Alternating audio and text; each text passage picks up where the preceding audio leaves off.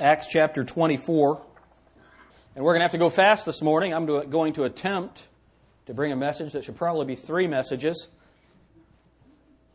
Anybody scared yet? And we're gonna fly through this. So make sure that you have a Bible in your hands. We're going to be scouring the Scriptures this morning.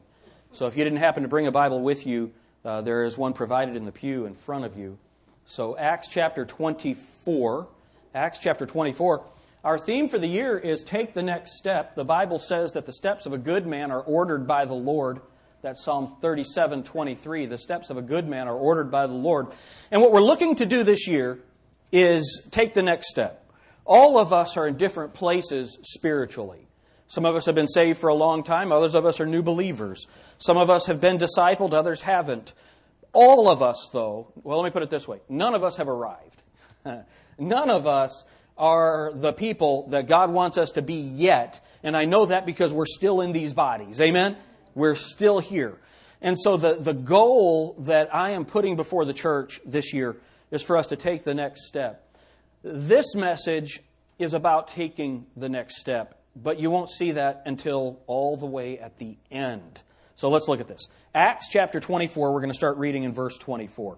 And after certain days, when Felix and his wife Drusilla, which was a Jewess, he sent for Paul and heard him concerning the faith in Christ. So there you have Felix is the ruler there. He is called Paul. And so he wants to hear about this gospel. So look at what Paul says. And he reasoned of righteousness, temperance, and judgment to come. Felix trembled and answered. As he reasoned of righteousness, temperance, and judgment to come, Felix trembled and answered, Go thy way for this time, for when I have a convenient season, I will call for thee. I wonder how many people in history have done that.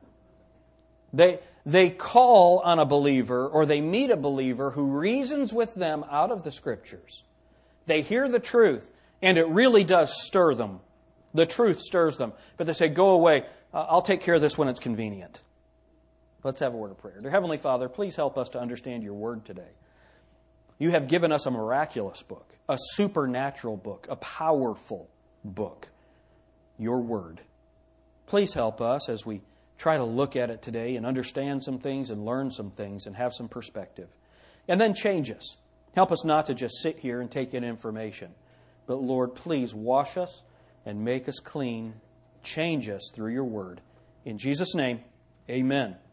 Amen. The Bible here says that the Apostle Paul was reasoning with Felix about some specific subjects. Righteousness, temperance, and judgment to come.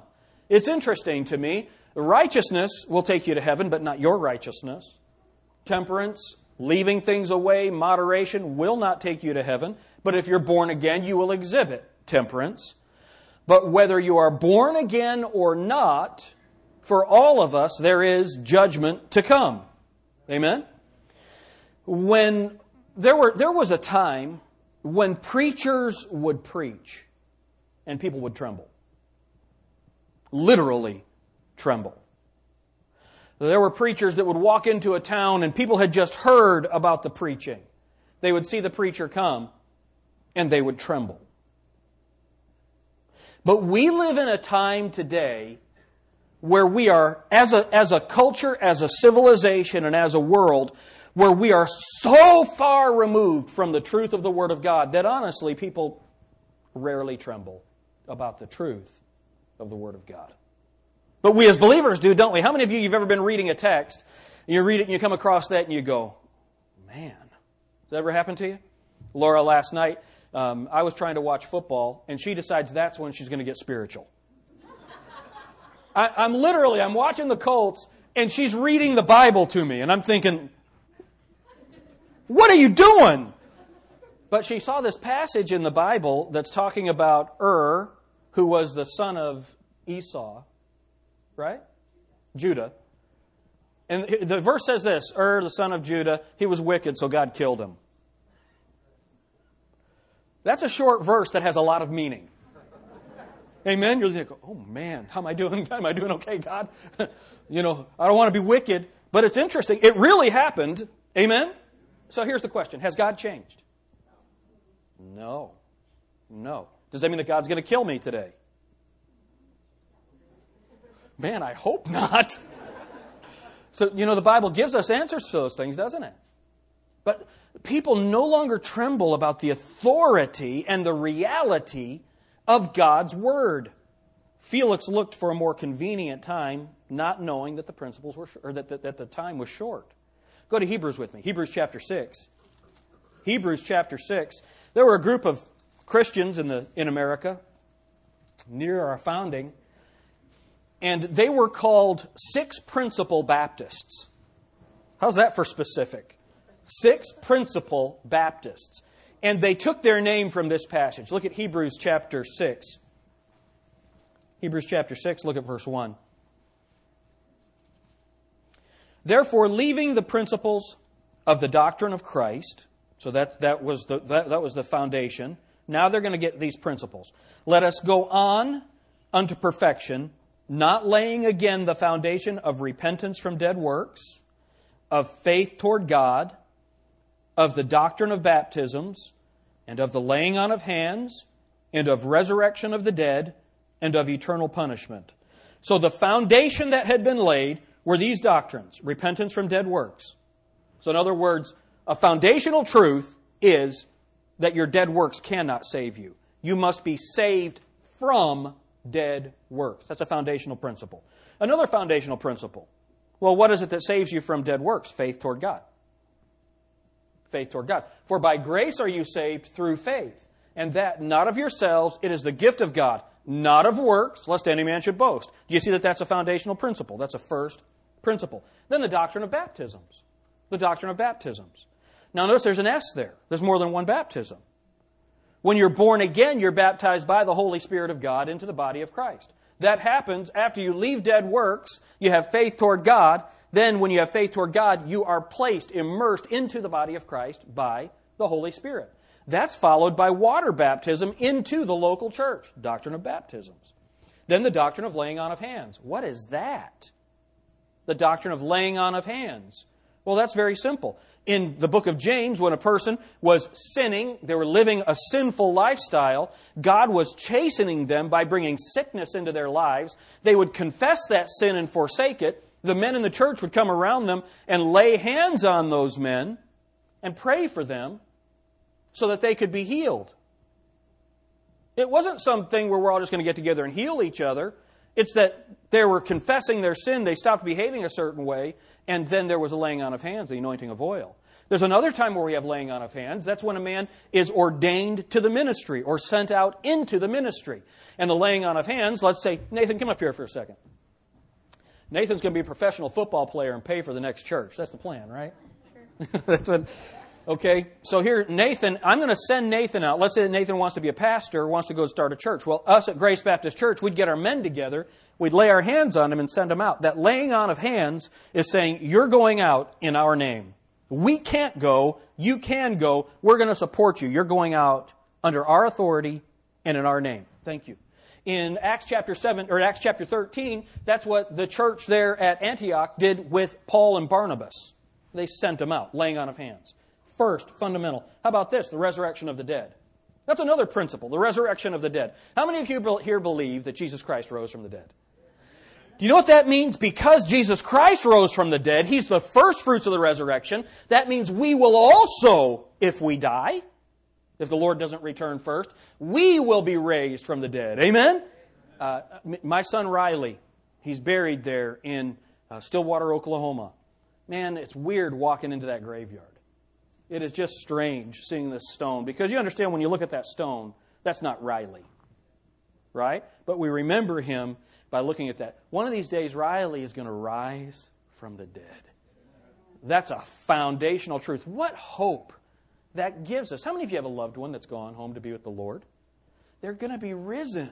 That's a foundational doctrine, resurrection of the dead. Now let's go back here in verse 2. Of the doctrine of baptisms, and of laying on of hands, and of resurrection of the dead, and of eternal judgment. A foundational truth for every believer, a foundational truth of the Word of God, is that there is eternal judgment. Eternal judgment. This is a foundational truth. What I want to give you this morning are 6 foundational truths about judgment to come. 6 foundational truths. Things that we as believers need to understand. How many of you would say, I am born again. I know for sure that if I died today that I'm going to heaven. I am sure of that. Would you raise your hand?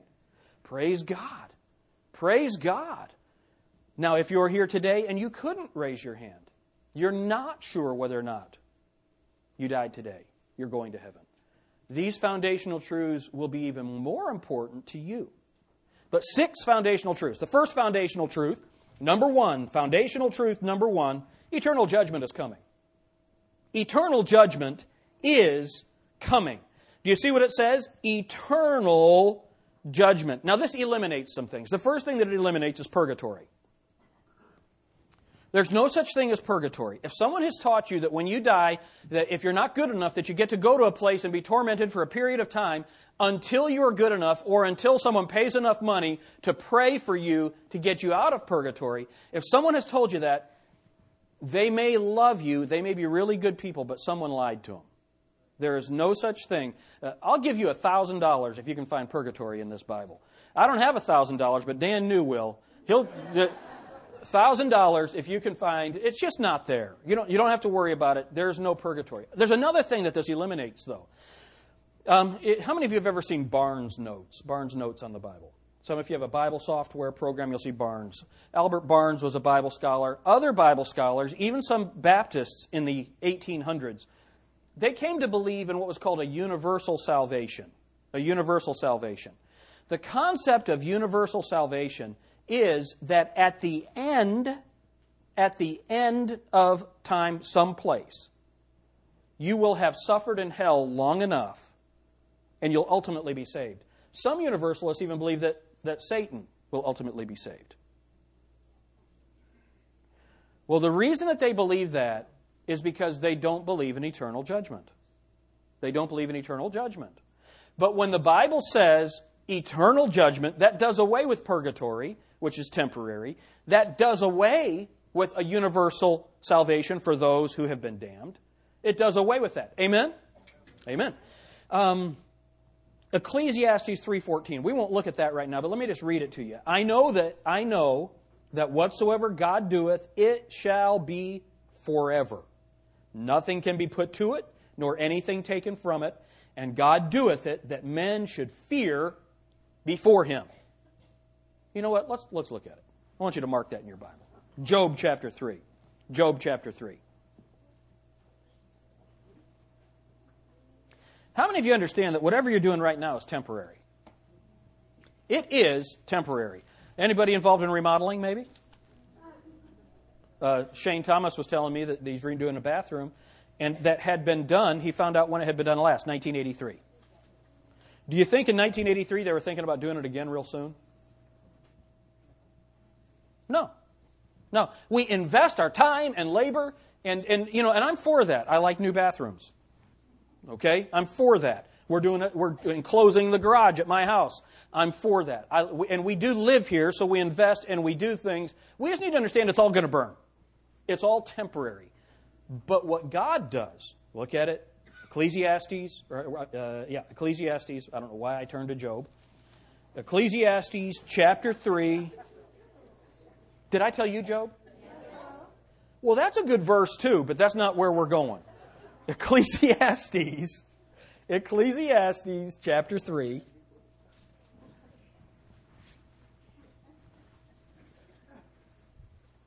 Ecclesiastes chapter 3,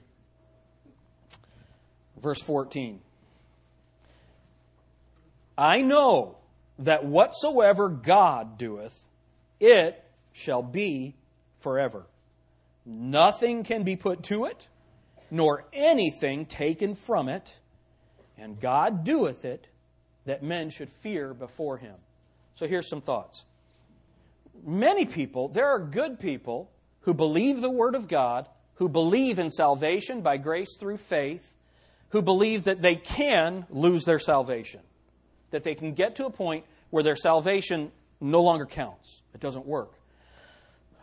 And there are many ways to debate that. But to me, the truth of the Word of God is this. Let me say this. The truth of the Word of God that helps me the most to understand or to combat that doctrine is this. Salvation is of God. It's not of man. So let me just ask you a simple question. Can you save yourself? Is salvation only through God? Well, the Bible says, whatsoever God doeth, it shall be forever. You can't add anything to it. You can't take anything from it. Salvation is only and completely of God. Everybody do this. Man, I'm so glad it's not up to me. It is up to God, okay? But that also means that if you are judged by Him in the negative, that's forever. Why does He tell us that? So that we'll fear Him. So that we'll fear Him. I might change my mind. If I tell Jacob, all right, you are never, you don't eat that, you're never going to eat again. I might change my mind. All right? But God will never change His mind. It's forever. It's forever. So foundational truth, eternal judgment is coming. We serve an eternal God who gives eternal salvation and eternal judgment. That's foundational truth number one. Foundational truth number two is this. There will be more than one judgment. There will be more than one judgment. There are several judgments. Let me give you some examples. John 16:11 says the prince of this world is judged. Satan is already judged. He's already judged. The sentence hasn't been hasn't been executed yet, but we already know what's going to happen. Amen? Then Romans 14:10 says, all saved must stand before the judgment seat of Christ. That's a judgment that's coming.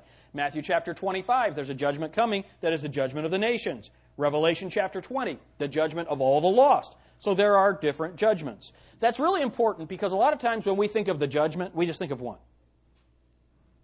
So a foundational truth for believers is that there is more than one judgment. Don't miss that.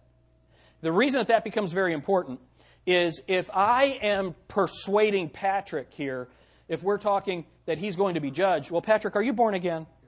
All right, and so you know you place your faith and trust in Christ alone, and you know for sure that when you die, you're going to heaven, right? So when I tell him judgment is coming, he's not going to be judged for his sins.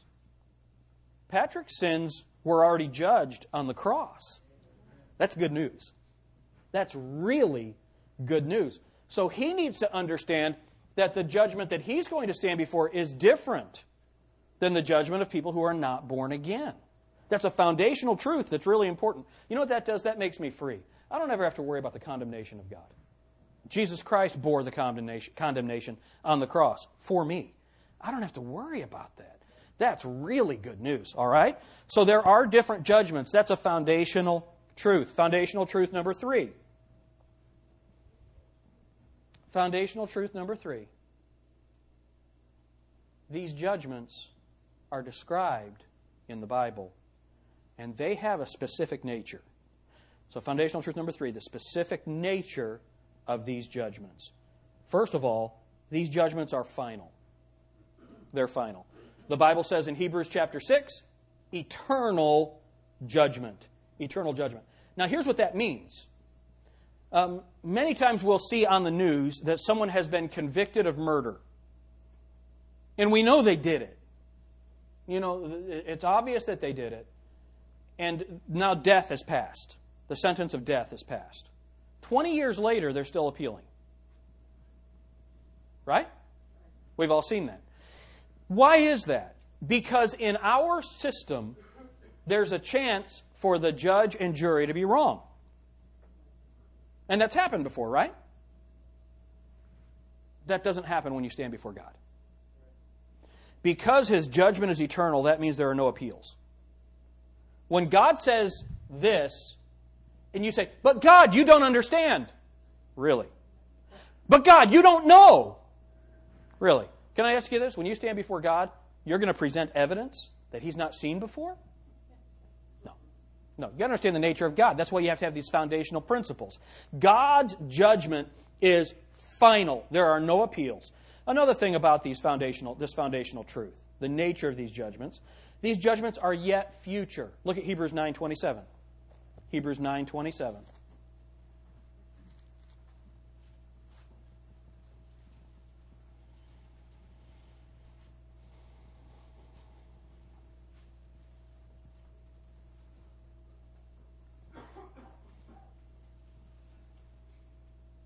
And as it is appointed unto men, this is Hebrews 9:27, and as it is appointed unto men once to die, but after this the judgment. All right? So, how many of you are still alive? Okay, that means it hadn't happened yet. So, judgment is yet future. But here's the thing. How many of you fall under the category of human race? Pretty much everyone here? Some people were wondering about? All right, and as is appointed to men, once to die, and after this the judgment. That means no one is excluded. All of us who are in the human race, I'm sorry, Fido does not, belong. Your dog is not going to heaven with you. I'm sorry. He's nice. Your cat, sorry, not happening. But all men, we're all going to die unless the Lord returns. We're all going to die, and we're all going to be judged. There's judgment after death, and it is yet future. Look with me at John chapter 5. John chapter 5.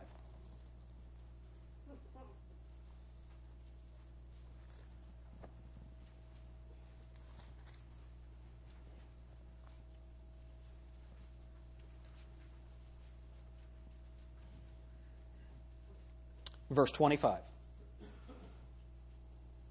Let's start reading verse 24, just because I like verse 24. Verily, verily, I say unto you, he that heareth my word and believeth on him that sent me hath everlasting life, and shall not come into condemnation, but is passed from death unto life. Now notice the tenses here.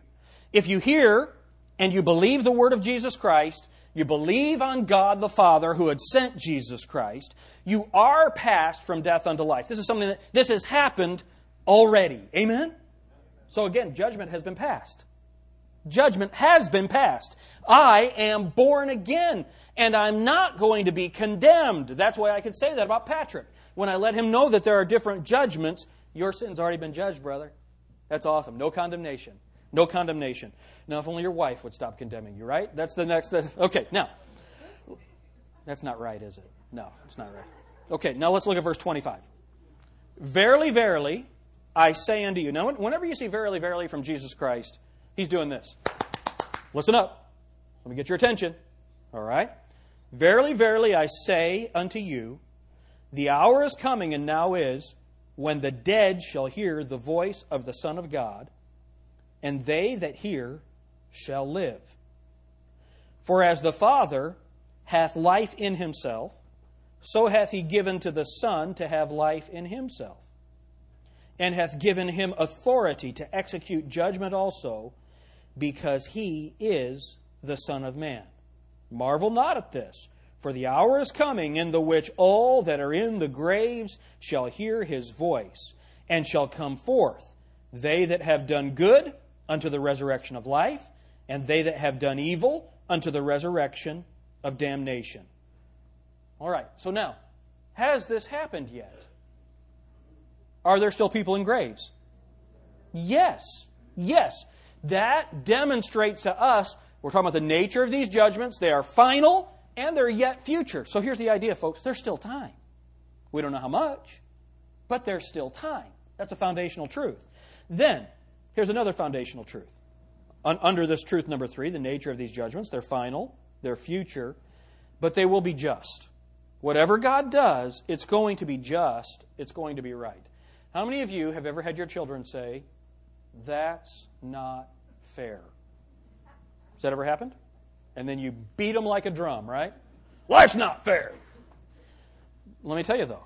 I remember after the O.J. Simpson trial. Now, I don't know where you stand on it. I think that he's a killer. But after that acquittal, how many of you felt like justice was not done? Did you feel that way? Yeah. Sometimes you'll hear a judgment or you'll read something in history that happened, and you'll say, that is not just. We don't have to worry about that here. when Abraham was talking to God all the way back in Genesis 18, he said, "Shall not the judge of all the earth do right?" That's a rhetorical question. Of course he will. That's Genesis 18:25. Shall not the judge of all the earth do right? Yes, it's a given. Yes, he will. Look at Job chapter 34. I knew we'd be going to Job. Job chapter 34.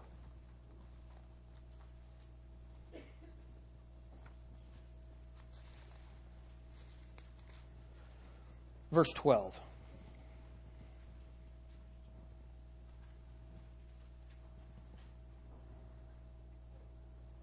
Job 34:12. Yea, surely, God will not do wickedly, neither will the Almighty pervert judgment. That's a great verse. Let's read it again. Yea, surely, God will not do wickedly, neither will the Almighty pervert judgment. So here's the idea. The judgments of God will always be just. In earthly courts, sometimes defendants will stand before a judge who will do right. How many of you think that's possible? I think it happens most of the time in America. I think that judges try to go according to the law and do right. But it is possible in an earthly court to stand before a judge whose understanding of justice is perverted, and he is unable to render a correct judgment. That's called the Ninth Circuit Court of Appeals in San Francisco. Those people, there's got to be something wrong with their heads. Honestly, they'd look at this pulpit and say it's a Volkswagen. They look at things and they make determinations on the law. They find things in the Constitution that a magician couldn't find. Amen? They have perverted minds. So it's possible that you can stand before a judge with a perverted sense of justice. Sometimes they'll stand before a judge that they're able to bribe so that he might render the judgment that they desire, even though they're guilty according to the law. Can I ask you a question? What are you going to bribe God with? What does God need? What are you going to bribe Him with? Nothing. Nothing. Even if He did have a need, His justice would not allow Him to take that bribe. His judgment will be just. According to the Word of God, God will not do wickedly nor pervert judgment. So again, no appeals. No appeals. Look at Psalm chapter 9, the 9th Psalm. 9th Psalm.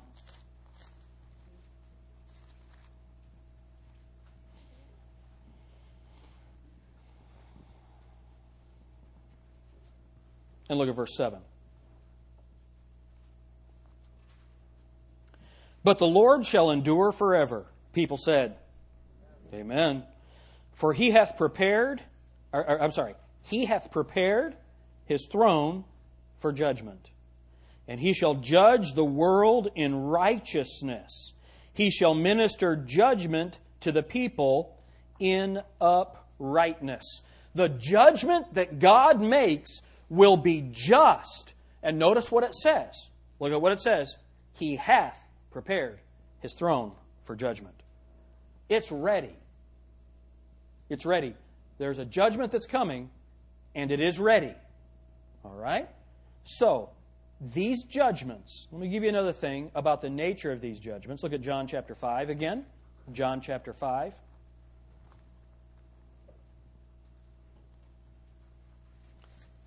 And I think even many believers don't realize this. John chapter 5, look at verse 22.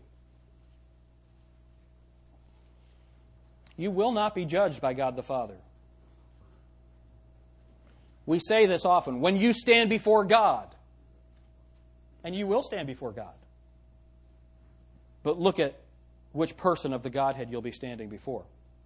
Verse 22. For the Father judgeth no man, but hath committed all judgment unto the Son. You're going to stand before the Lord Jesus Christ. All these judgments, the nature of the judgment, Jesus Christ is the judge. Okay, foundational truth number 4. Foundational truth number 4. there is an order to the judgment. There's an order to these judgments. We know when they're going to happen according to the Word of God. Look at 1 Peter chapter 4. 1 Peter chapter 4.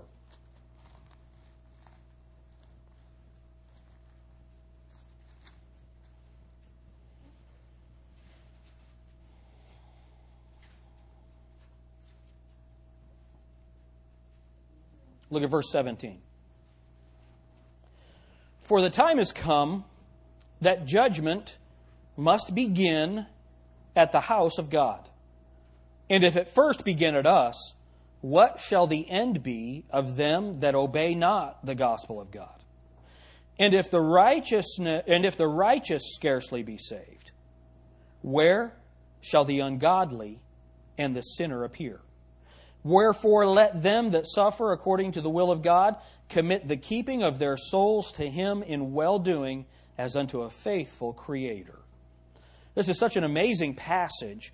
The Bible says that judgment must begin at the house of God. Judgment must begin at the house of God. What's that talking about? All right, look with me at 1 Timothy.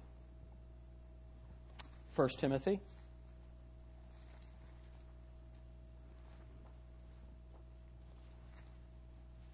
Chapter 3, verse 14.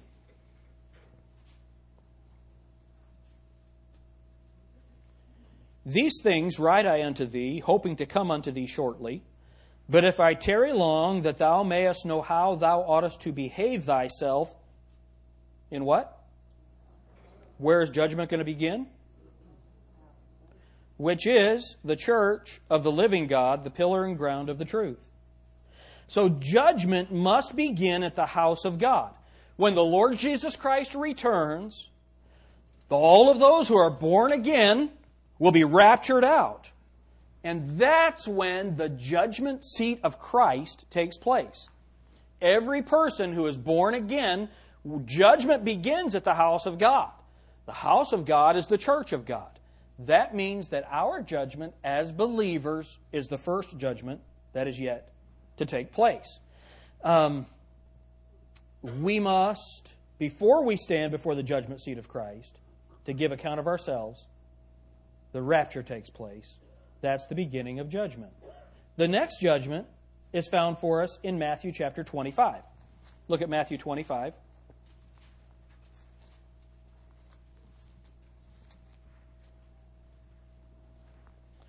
Look at verse 31. Matthew 25, 31.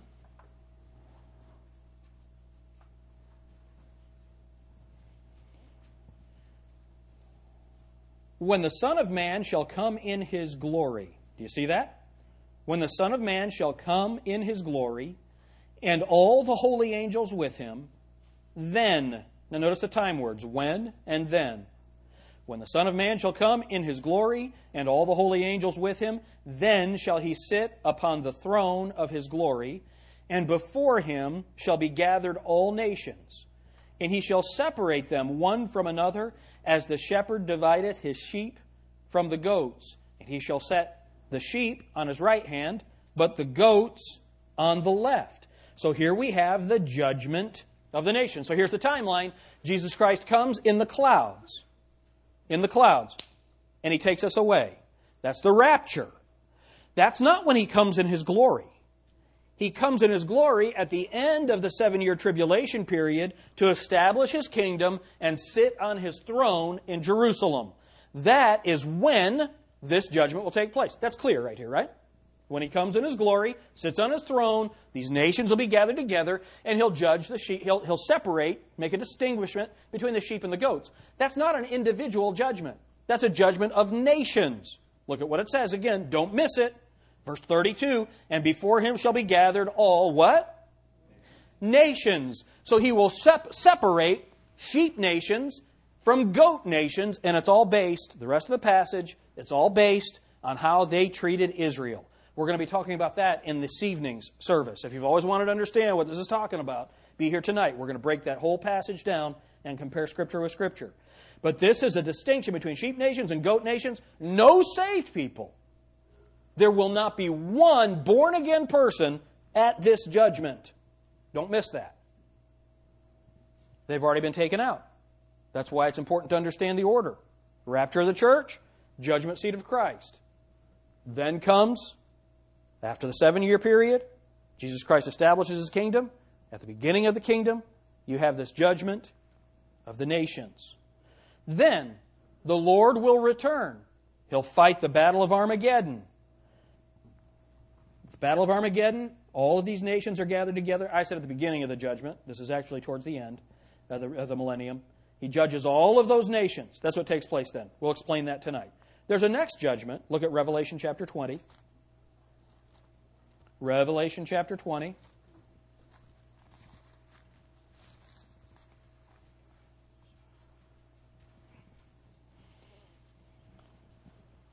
And look at verse 4. And I saw thrones, and they that sat upon them, and judgment was given unto them. And I saw the souls of them that were beheaded for the witness of Jesus and for the word of God, which had not worshipped the beast, neither his image, neither had received his mark upon their foreheads or in their hands. And they lived and reigned with Christ 1,000 years. But the rest of the dead lived not again until the 1,000 years were finished. This is the first resurrection. Blessed and holy is he that hath part in the first resurrection. On such the second death hath no power, but they shall be priests of God and of Christ, and shall reign with him 1,000 years. So here's what happens. Beginning of the millennium, you have this resurrection. It's called the first resurrection. That includes the rapture of the church, and then at the end of the tribulation, all those dead who have lived through the tribulation, who were born again during the tribulation, they all live. That's called the first resurrection. Anybody that is born again before the Lord returns, if you've heard the gospel, you will not have another chance to hear and believe the gospel during the tribulation period. But those who are saved, who had never had a chance to hear during the tribulation period, all of those, dead and alive, are gathered together. That's what's called this first resurrection. Then, look at what it says. Verse 7. And when the 1,000 years are expired, Satan shall be loosed out of his prison. Remember, he's bound at the beginning of the millennium. And shall go out to deceive the nations which are in the four quarters of the earth, Gog and Magog, to gather them together to battle, the number of whom is as the sand of the sea. And they went up on the breadth of the earth, and compassed the camp of the saints about, and the beloved city, and fire came down from God out of heaven, and devoured them. This is the battle of Armageddon. So that is where God judges completely those nations. And the devil that deceived them was cast into the lake of fire and brimstone, where the beast and the false prophet are, and shall be tormented day and night forever and ever. How long is God's judgment for? Forever and ever. Verse 11, And I saw a great white throne, and him that sat on it, from whose face the earth and the heaven fled away, and there was found no place for them. And I saw the dead, small and great, stand before God. And the books were opened, and another book was opened, which is the book of life. And the dead were judged out of those things which were written in the books according to their works. So now there is an order. We've been looking at the order of these judgments.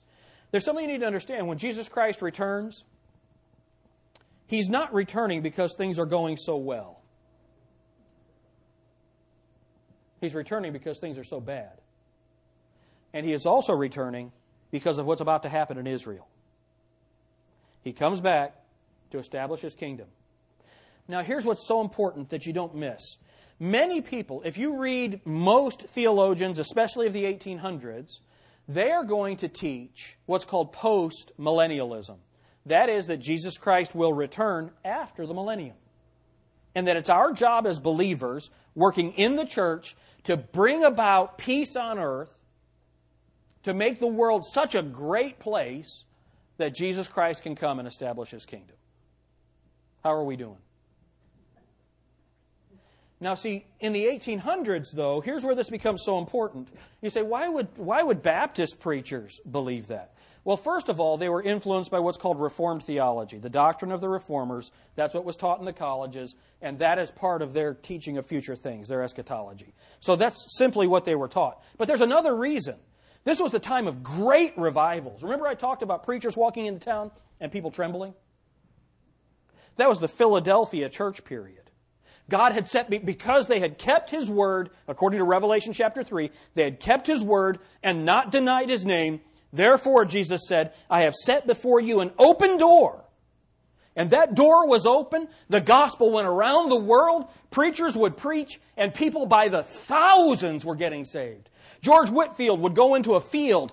20,000 people would come to hear him preach. You must be born again. A reporter asked him, why do you always preach you must be born again? And Whitefield said, because you must be born again. And he would preach you must be born again, and thousands of people would come. Listen to what's going on in the 1800s. Policemen are being laid off. Bars are closing. Houses of ill repute are closing. Entire communities are being changed by the preaching of the gospel. So you can see how people would think, wait a minute, apparently this is working. We are making the world a better place. But then German higher criticism comes in, the questioning of the Bible comes in, that you have World War I, all these men go and fight in World War I, they come back to America, all of that theology that had come back, that doctrine, and now the world is all of a sudden in a horrible place. Do you know why we have the ratings systems for movies? Because in the 1920s, movies were becoming so filthy, literal pornography in the regular movie houses in the 1920s. That's why the rating system. All of a sudden, people were studying the Bible and they were realizing, wait a minute, the Bible doesn't really say that things are going to get better. As a matter of fact, the Bible says that evil men and seducers shall wax worse and worse. The day will come when men will not endure sound doctrine, but will heap to themselves teachers having itching ears and be turned away from the truth. The Bible the Bible had already told us that's what was going to happen, but people had been deceived.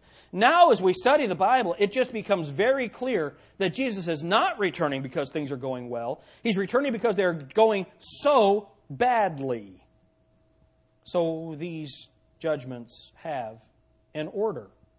But there was a question in 1 Peter chapter 4 that said, where shall the ungodly and sinners appear? Revelation chapter 20 is where they will. So the order is very simple. Judgment begins at the house of God. That is the judgment seat of Christ. Then comes the ungodly appearing before God at the great white throne judgment. Let me give you another explanation of it. Look at Acts chapter 10. Acts chapter 10. Y'all still with me? Acts chapter 10, verse 38. Acts chapter 10, verse 38.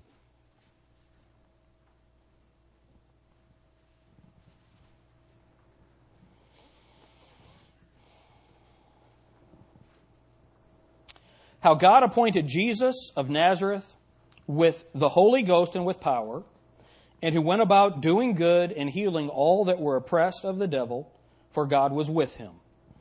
And we are witnesses. How many of you who were in my Sunday school class this morning noticed something that's right there?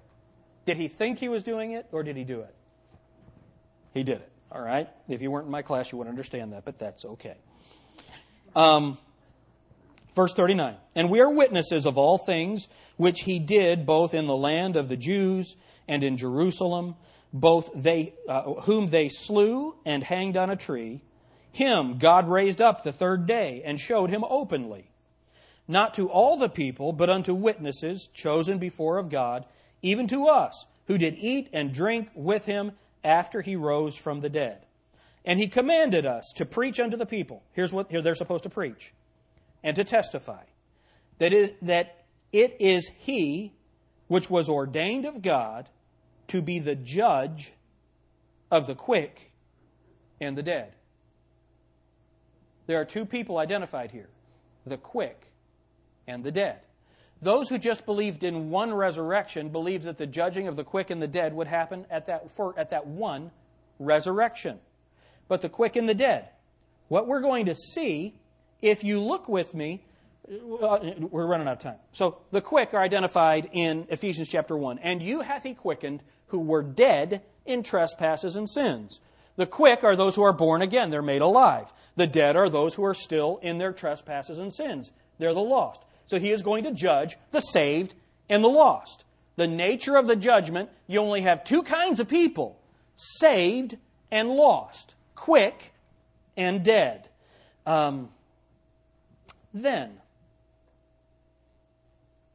foundational truth number 5. Foundational truth number 5. This is the nature of the judged. This is what we were just talking about. Don't miss this. There's only two kinds of people at the judgment: the quick and the dead. Look at 2 Timothy chapter 4, and we'll get an understanding of how these judgments work and when. 2 Timothy chapter 4, verse 1.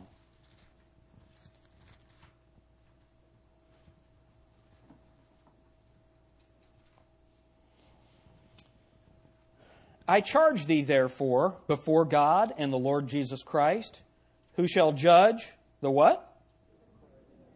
At his appearing and his kingdom. The quick are judged at his appearing. The dead are judged at his kingdom. It's very simple. If you'll do this, get your concordance out and look at the word appearing in your Bible. It will always be dealing with the rapture of the church. His appearing, it's quick. His coming, when he establishes his kingdom, that is the millennium. So he judges the quick, those who are alive, at his appearing. The rapture of the church, judgment seat of Christ. At the end of the millennium, at the end of his kingdom, he judges the dead. The great white throne, judgment. Even in Paul's day, Felix didn't want to hear what Paul had to say, and it caused him to tremble. We live in a wicked day when people will hear this truth that I'm giving you right now, but will not tremble. The judgments are of the saved and the lost. The Bible says in 1 John 1:7 that God cleanses us from all sin. When we stand, the nature of the judgment, what is being judged, I need to understand that as I'm born again, I am cleansed from all sin. Amen? But if you're lost, you're being judged. But how are we being judged? How are we being judged? That was foundational truth number 5. The nature of the judge is the saved and the lost. Foundational truth number 6, the last one. The basis of the judgment. These judgments, we're going to narrow it down now to the 3 judgments that we've been speaking of. That is the judgment seat of Christ. That's where believers are judged. The judgment of the nations. That's when nations are judged based on how they treated Israel during the tribulation period. And then the great white throne judgment, where all the lost people will stand before Christ and be judged. What are they being judged on? What is the basis of the judgment? Everything that we've done in this message to this point was to bring us right here. So I want you to see this. Those who are lost will stand before God at the great white throne judgment. No one will escape it who refused to believe in God. The Bible says in Psalm 9:17, the wicked shall be turned into hell, and all the nations that forget God. At the end of the 1,000 years, those nations that are in hell, remember what's happened. You have the rapture of the church. During those 7 years of tribulation on the earth, believers are standing before the great white throne judge, or the judgment seat of Christ. The judgment seat of Christ. After the 7 years, Jesus Christ comes and establishes His kingdom. At the end of that period of time, He judges all of those nations that have been cast into hell. But that's nations. Nations are made up of individuals. Those individuals still have to stand before God. Now remember, don't ever miss this. You are responsible for your government. The Bible says when a king harbors lies, his servants are wicked. Especially in America, we're responsible for our government. Amen? We're responsible for how our government treats Israel. But that's another message. Now, those nations that have been cast into hell, those people are now raised individually, and they individually stand before the great white throne judgment. All the dead, small and great. And they give an account for how they have responded to the Lord Jesus Christ. But let's go back to Revelation chapter 20. And I want you to really understand the basis for the judgment. the basis for the judgment. Revelation chapter 20 and verse 12.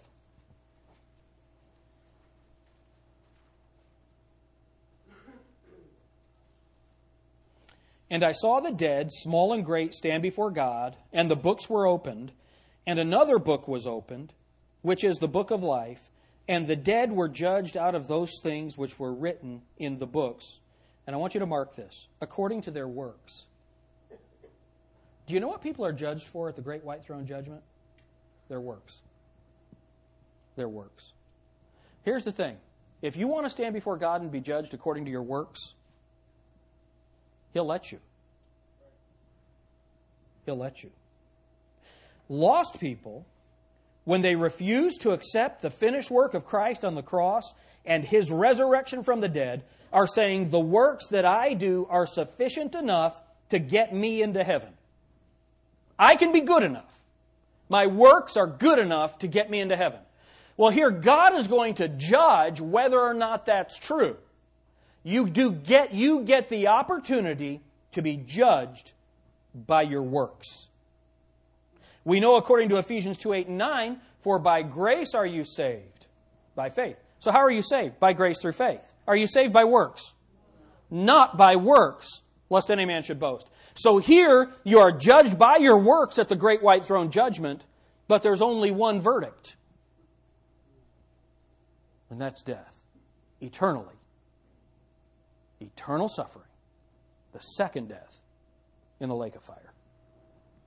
Look at 2 Corinthians chapter 11. I want to defend this for you.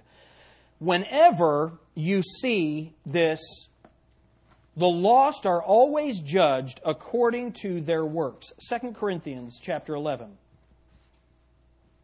I mentioned to you that there are some universalists who believe that Satan and his devils and his angels will even be saved. Here's 2 Corinthians chapter 11. Let's start reading in verse 13. For such are false apostles, deceitful workers, transforming themselves into the apostles of Christ. So there are some people that deceive others, and they act as if they're apostles of Christ. And no marvel, for Satan himself is transformed into an angel of light. Therefore, it is no great thing if his ministers also be transformed as the ministers of righteousness, whose end shall be, what's it say? According to their works. According to their works. They will be judged at the great white throne judgment according to their works. This never varies. It's always in the plural. This never varies according to the Word of God. This is concerning the judgment of the lost. Look at 2 Timothy 4:14.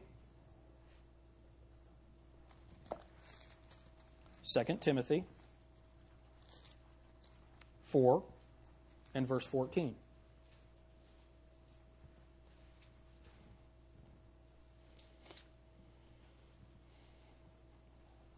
Alexander the coppersmith did me much evil. The Lord reward him according to his works. How about that? You see, when lost people try to stop the work of God at the great white throne judgment, they will be judged according to their works. All of those who have rejected the Lord Jesus Christ, when they stand before the judgment, when they stand before God at the great white throne judgment, will be judged. And here's what people say. Matthew chapter 7. Lord, Lord, have we not done many great works? Have we not cast out demons in your name? And they list all of these works that they've done. And Jesus Christ says, depart from me, you workers of iniquity. I never knew you. Your works do not save you. Your works do not save you. The basis of the judgment, the one thing that will move God to give entrance to heaven, is the precious blood of Jesus Christ. As saved people, and don't miss this, we're talking about the basis of the judgment. As saved people, and I think I mentioned this last week, we sing songs and we hear this idea that our sin is under the blood or is covered by the blood. That's not true. My sin as a believer has been washed away. It no longer exists. I am not just robed, I am completely clean. I have been washed. My sin has been cleansed by the blood of Jesus. That's the only thing that can cleanse it. Your good works cannot do it. So you will stand before God, if you are not born again, according to your works, and be judged by that. When we as believers stand before God at the judgment seat of Christ, a different judgment, we will never, ever give an account for one sin that we've ever committed. When I was talking and saying that, Patrick, you need to understand that there are different judgments. Are you born again? You know for sure that if you died today, you're going to heaven because you trust Jesus Christ alone for your eternal life. Is that right? You will never be condemned for your sin. You will never stand before Jesus Christ and be judged for your sin. Isn't that awesome?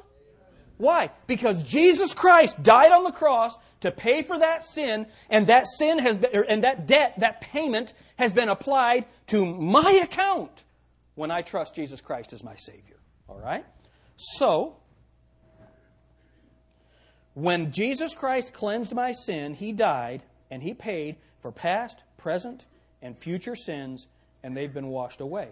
So what is the basis for the judgment of believers at the judgment seat of Christ? Look at 1 Corinthians chapter 3. Remember, lost people are judged according to their works. 1 Corinthians chapter 3.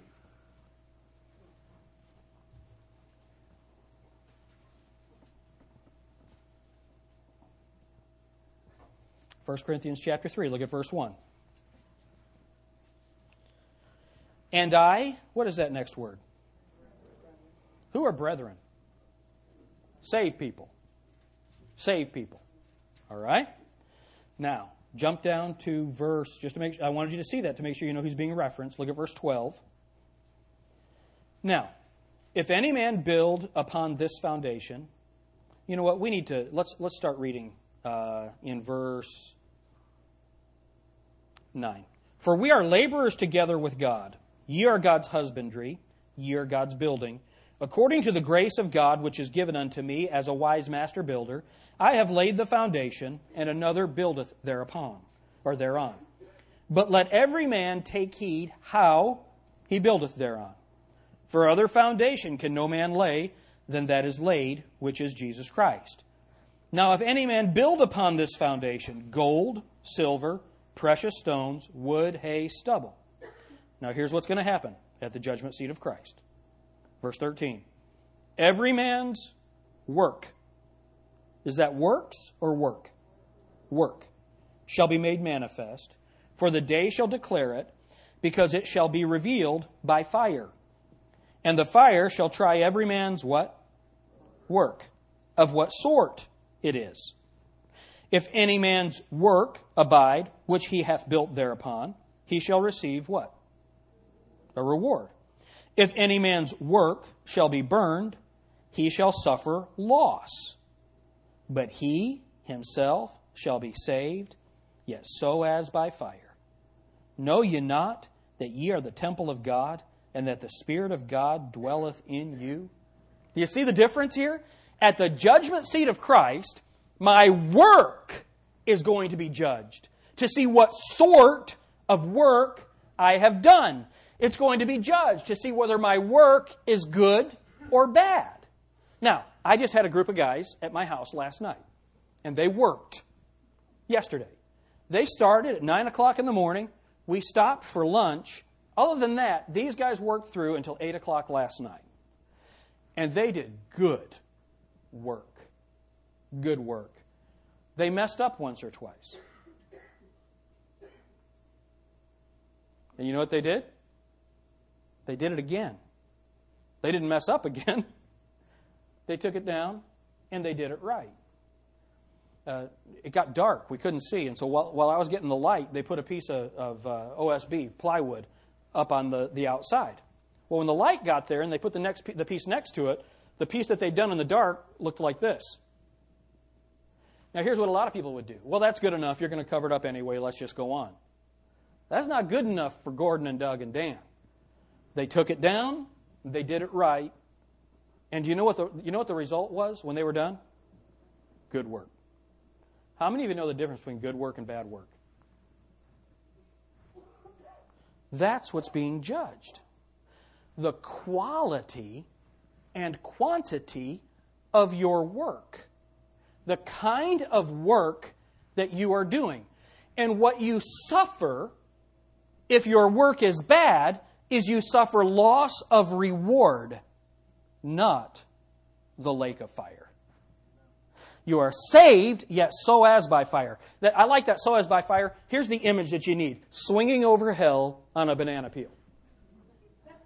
Okay? You made it. And praise God, that's better than not making it. If you're born again, you're in. You are in if you're born again. But you know that there are people in this room that are born again, and yet when you stand at the judgment seat of Christ, what work will you have? What work will you have to be judged? The work that's going to be judged is what you have done in the church. And it's listed. We just read it. The Apostle Paul, he laid a foundation. That's the Apostles' doctrine. We build churches. We do our work on top of what was laid. What's going to be judged at the judgment seat of Christ is the work that you have done for the Lord. The Bible says that I've got to be a good pastor, that you are supposed to pray for me, that I can be a good pastor. You're not supposed to cause me trouble. Right? Why? Because I need to be able to be a good pastor for you as one that will give account. I'm going to give an account for the kind of work that I've done as pastor. Do you know that according to this passage, you're going to give an account for the kind of Sunday school teacher you are? You're going to give an account for the kind of church member you are. You're going to give an account for the kind of discipler you are.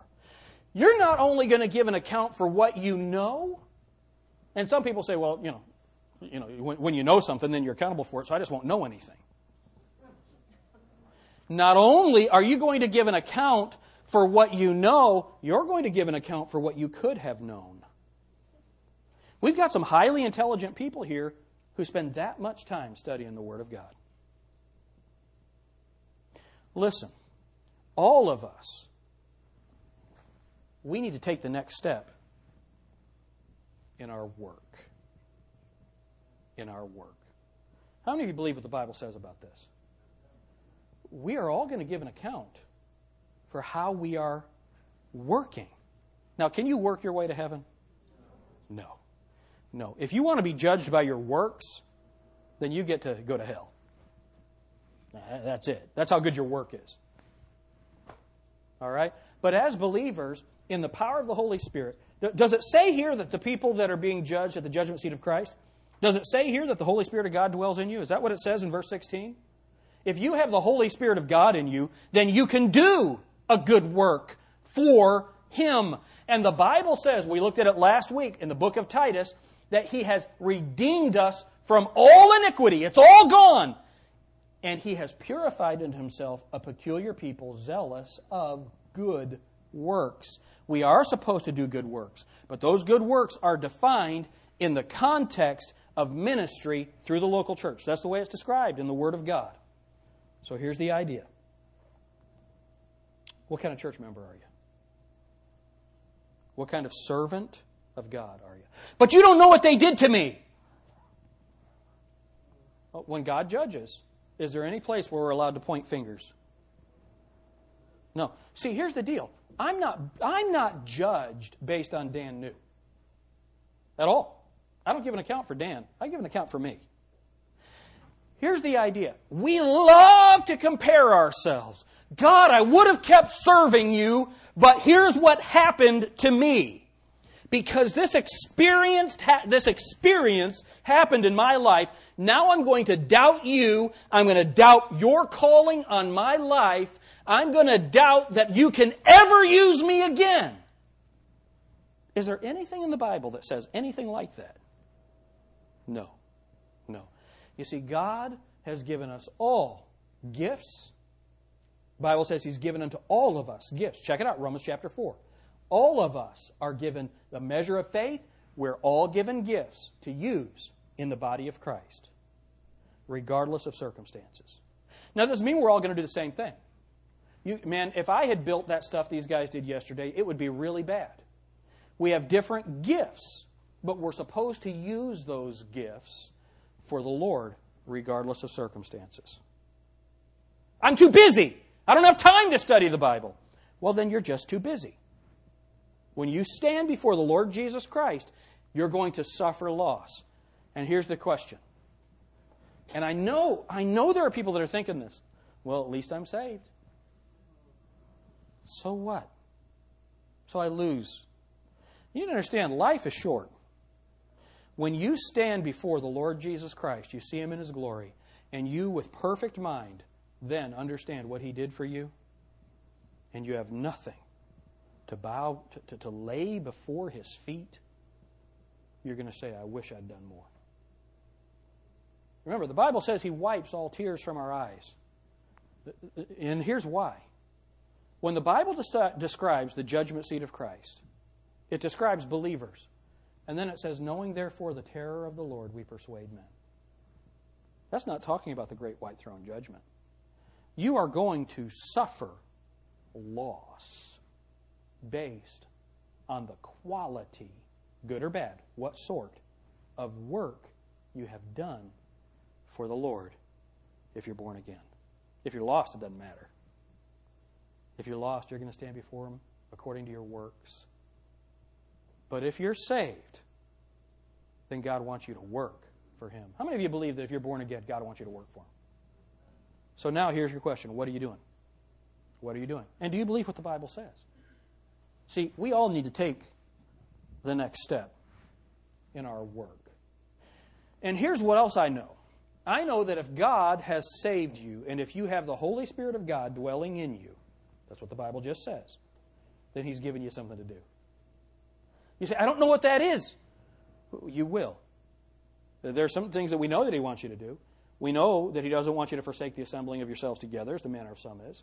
We know that He wants you to love one another. They'll know you are my disciples by your love one for another. So you can do that, right? You can assemble and you can love. We know that you can do that. We know that it's not God's will that any should perish, but that all should come to repentance.